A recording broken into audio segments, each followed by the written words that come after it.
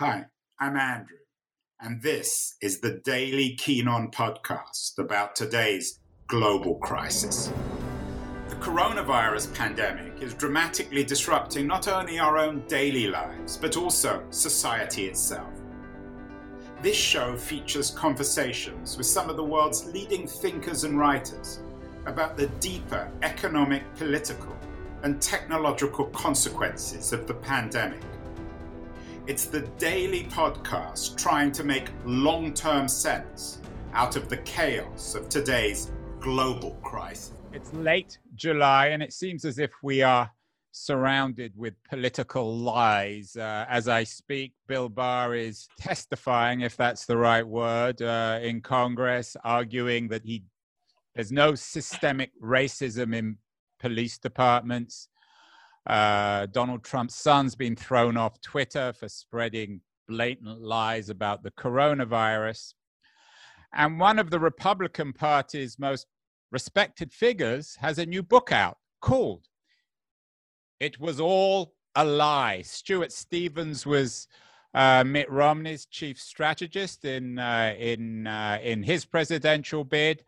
And Stuart now is one of the pioneering figures behind the Republican Lincoln Project, a Never Trump movement.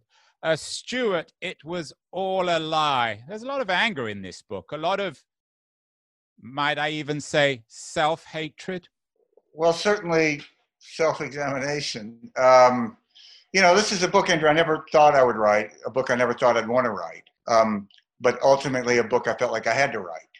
I was involved in the Republican Party for decades, and we all saw a certain dark side to the party, and I told myself, and I think a lot of us did, it was really a recessive gene, but it turned out to be more of a dominant gene.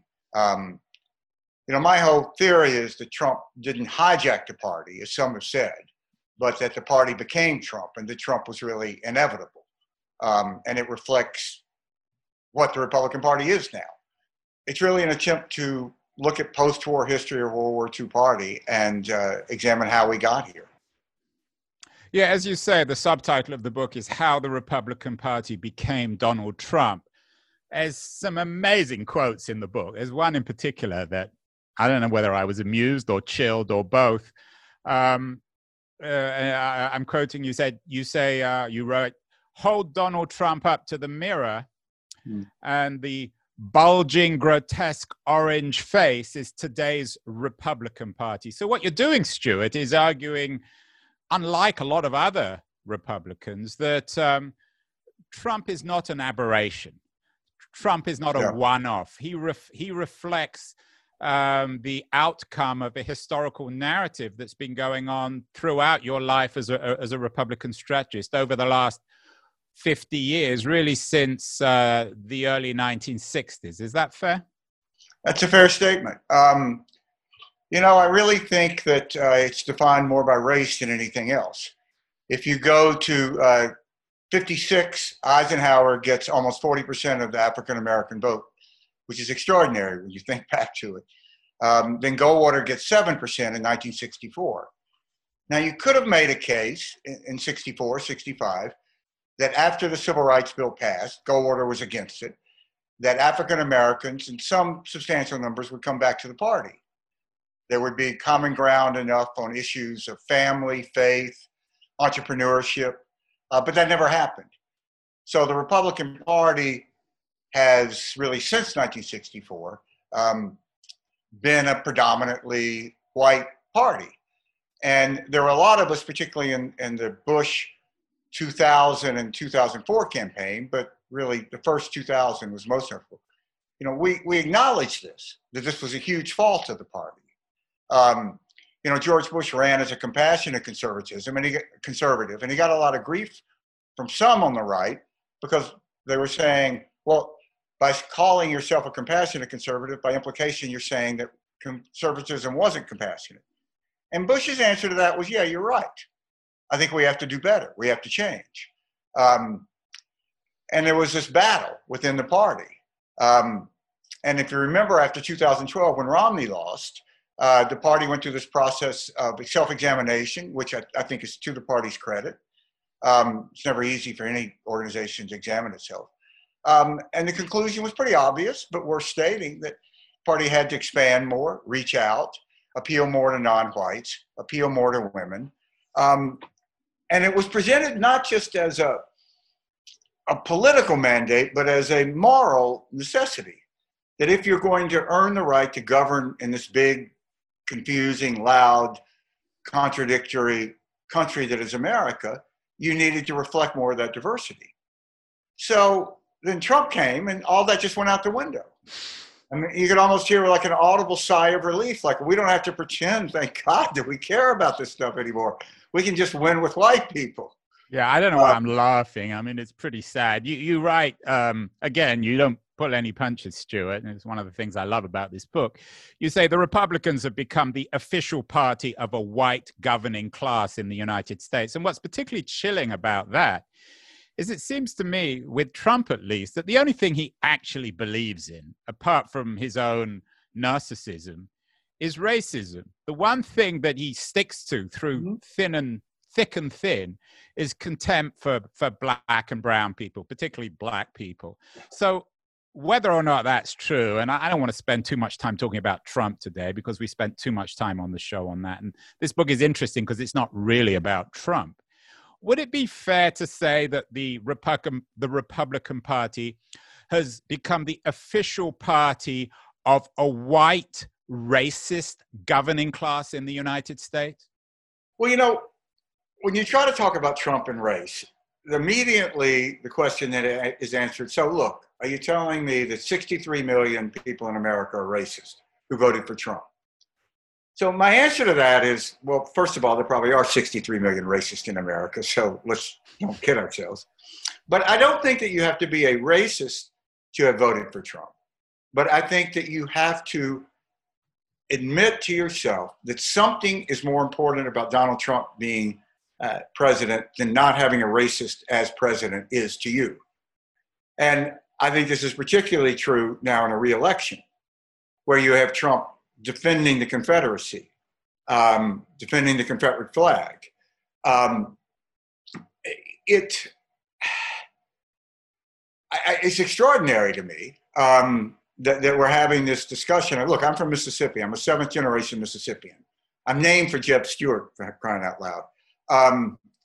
Confederate cavalry general.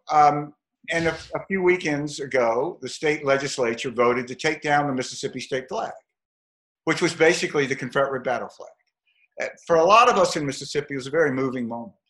And that same week, Trump is defending the Confederate flag. So it's as if even when it's coming down in the heart of the Confederacy, Mississippi, Trump is trying to raise it over the White House. I think it's a huge mistake, obviously morally, but I think politically. I think he's completely on the wrong side of history here, and I think it's a terrible mistake for the Republican Party not to be more vocal opposing this.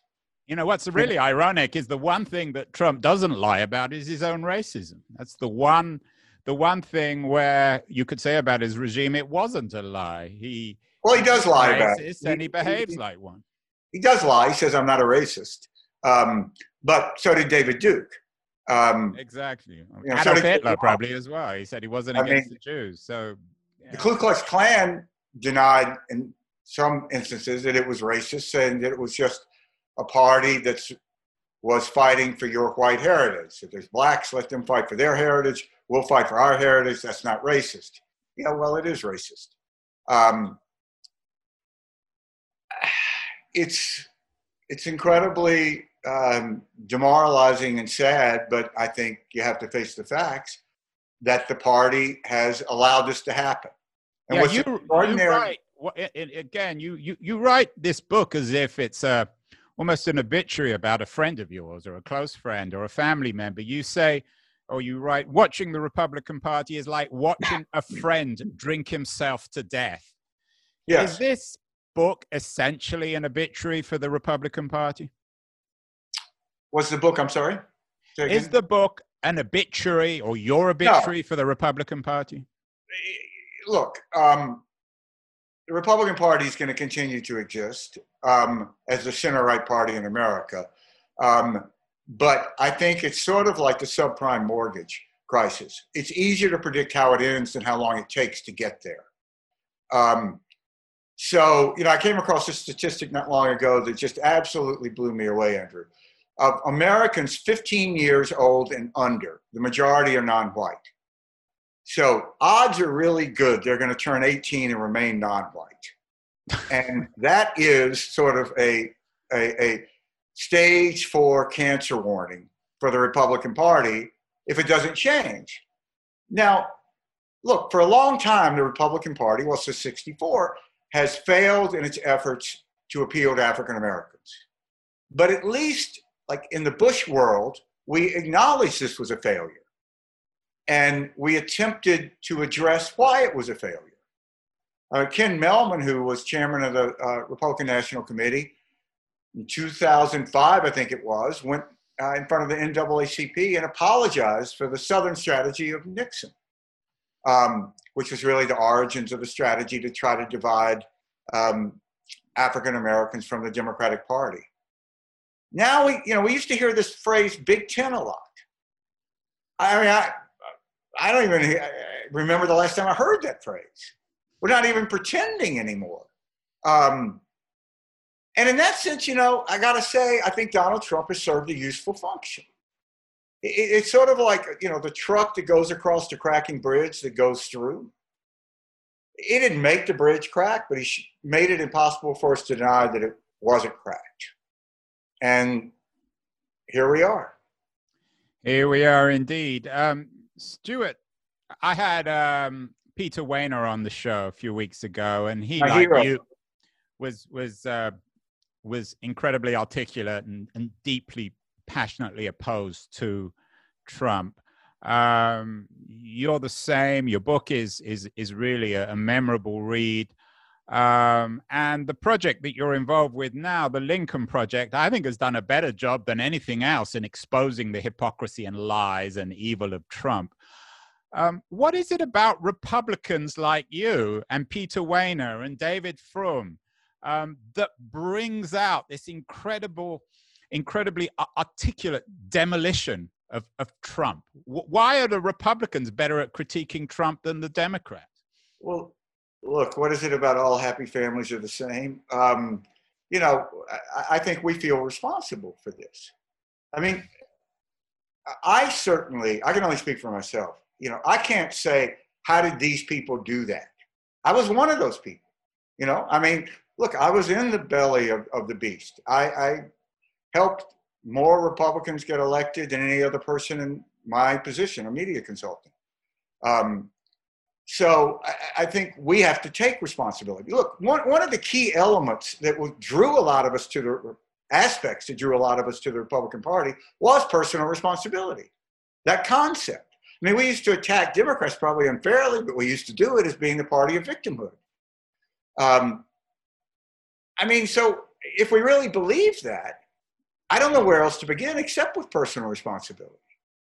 And I can't say that it's anybody else's fault.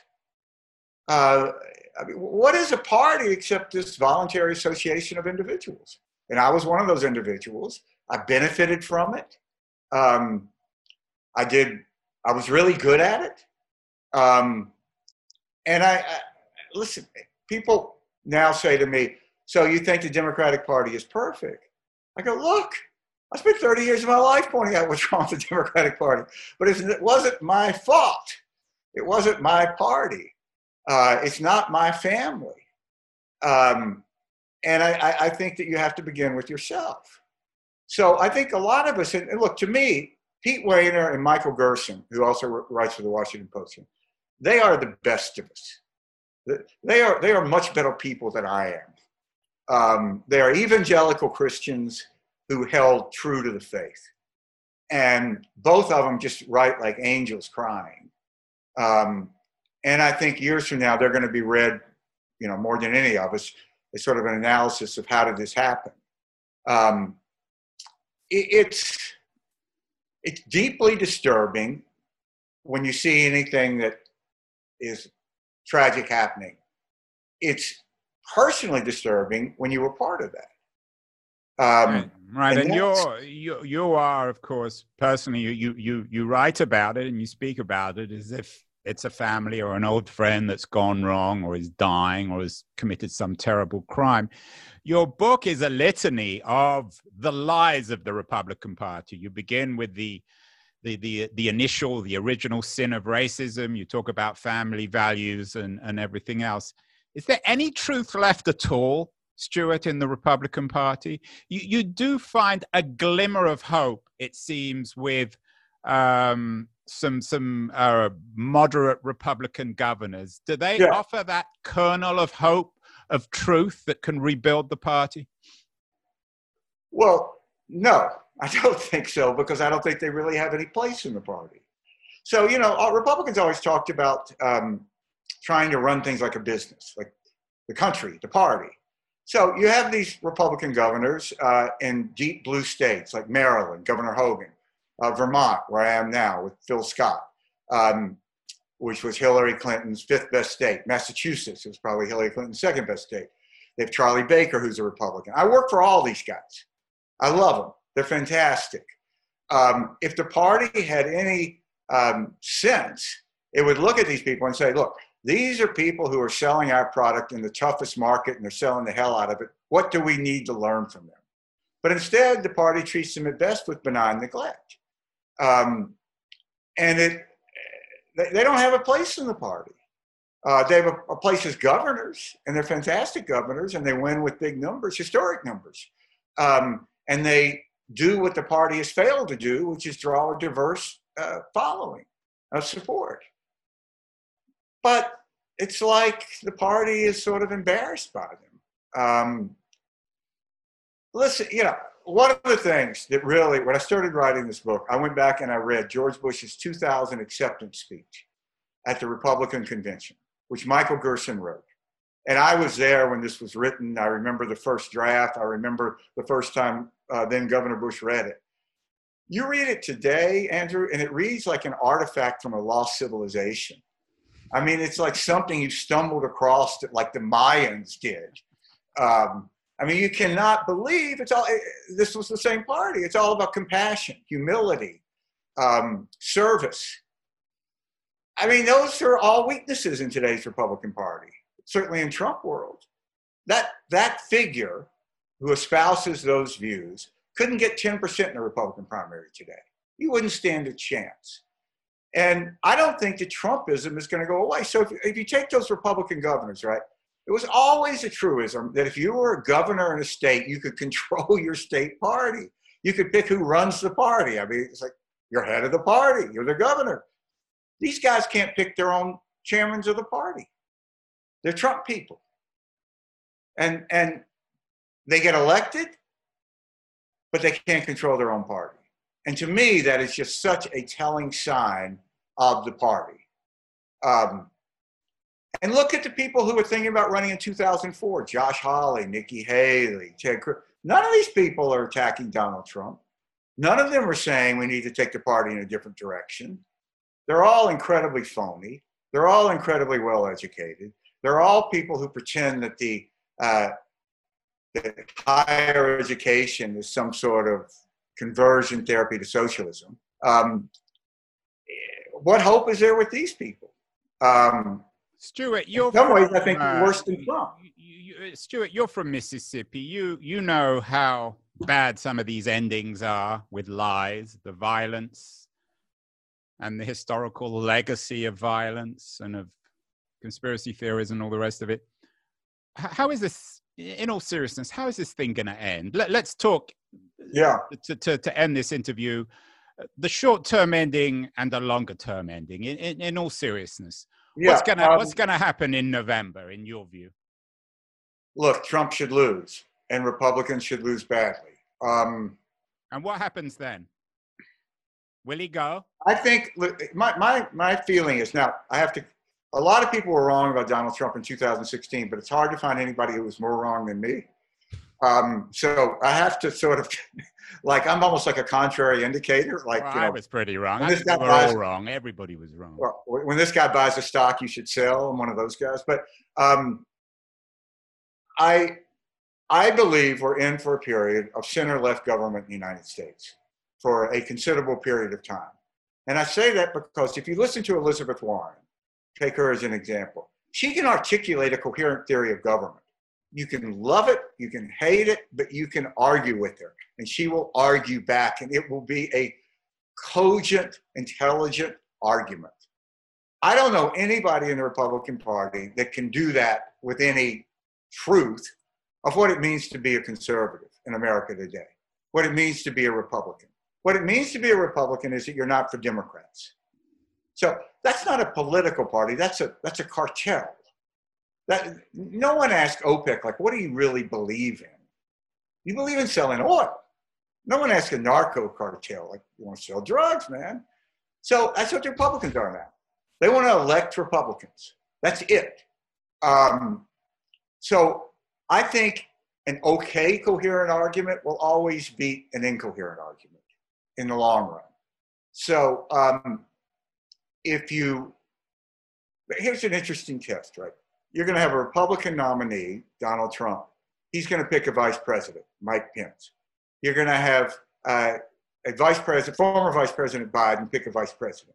So one of the things I like about the whole Biden operation, I think there's a lot to admire there, just in a political operation, is they aren't trying to deny that Joe Biden is a transitional figure, which is good because, like, if you ask a fifth grader, they would say he's a transitional figure. Who he picks as vice president, right? He says it's going to be a woman. I expect it'll be a woman of color.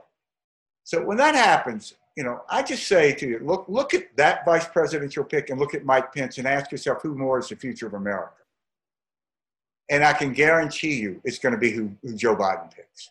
So the future of America, Stuart, is the future of the Republican Party, essentially Mississippi, more and more marginalized, more and more irrelevant, more and more impoverished? Yes. I think a good way to look at what's going to happen to the Republican Party, in my view, is to look at what happened to the Republican Party in California. And there's a long history of what happens in California then sort of rolls across what happens in America. So California was the bedrock core of the Republican Party. It gave us Ronald Reagan. It was the linchpin of our electoral strategy. So where's the Republican Party today? It's in third place. It's not second. There's Democrats, there's independents, which they call no party preference, and there are Republicans. So you went from running the world to third place. I think that's what's going to happen to the Republican Party in its current incarnation. I think it'll take a while, but listen, they're just, right now, Trump wants to run on a cultural war. I mean, we all know this. He's not even pretending. So that cultural war on issues of COVID and Confederacy and this, Republicans have managed to get themselves on the wrong side of NASCAR and Walmart. So, I mean, look, if you're a center-right party and you're like on the wrong side of Walmart and NASCAR, baby, you're in trouble. That is not like the place you want to be. And that's where it is. This whole idea that there's some great longing in the South for the Confederacy is nonsense. You take your average teenager in Mississippi, they would a lot rather be a black rap star than a Confederate general. I mean, it's just, they're just on the wrong side here. I mean, they're not any different than anybody else. They don't grow up thinking about, only if we had waited till night to charge up Pickett's charge, and we would have won. They're thinking about that. They're thinking about, like, music and culture. And, they want to be hip. They are hip. The same thing happened, with same-sex marriage. I mean, it's extraordinary. And I think that's a very telling way in which to look at that as sort of the speed at which cultural change can happen. It's sort of like, what did Hemingway say about how you go bankrupt slowly and then all at once? In 2008, which isn't exactly ancient history, 2008, no presidential candidate was for same-sex marriage. None. None of the Democrats, none of the Republicans. Then in 2012, Obama came out for it. Now, I mean, you don't even hear any talk about it. I mean, what they said, a lot of people who supported same-sex marriage said this was going to become like interracial marriage. And guess what? They were right. And even if you think that black people shouldn't marry white people, people don't go around saying this in public now. And that's, I think, sort of telling on the speed at which cultural change is going to happen. And look, you know, one of the touchstones of the Republican Party was to say that culture matters the most. If you go back and you read like William Bennett, these books that he wrote, like The Book of Virtue, The Death of Outrage that he wrote about Bill Clinton, they were right. Culture does matter most. But now they used it then to weaponize an attack against Clinton. But now that we have Trump, it's as if, well, that doesn't really matter anymore. No, it does. They were right. They just can't admit that they were right now because it means that they'll have to oppose Trump. Well, there you have it. Stuart Stevens, perhaps the last Republican to tell the truth, the author of really entertaining and provocative and troubling new book, It Was All a Lie. Stuart, I want to thank you, and I want to have you back on the show next year because I think you need to rebuild the Republican Party, and we need to have another conversation about that rebuilding in hopefully a post-Trump age. Listen, Andrew, I'm like the relative who don't want to come to Thanksgiving. If you invite me, I'll come. You've been listening to Keen On, hosted by me, Andrew Keen. Make sure to join us the rest of this season as we explore how to fix capitalism. Make sure to visit us at lithub.com, where you can subscribe to the show in iTunes, Stitcher, Spotify, or wherever you listen to your podcasts. While you're at it, if you enjoyed what you heard, we'd appreciate a rating on iTunes. Or if you'd simply tell a friend about the show, that would also help too. Today's episode was produced and edited by Justin Alvarez and the team at LitHub Radio. See you next week, and thanks so much for listening.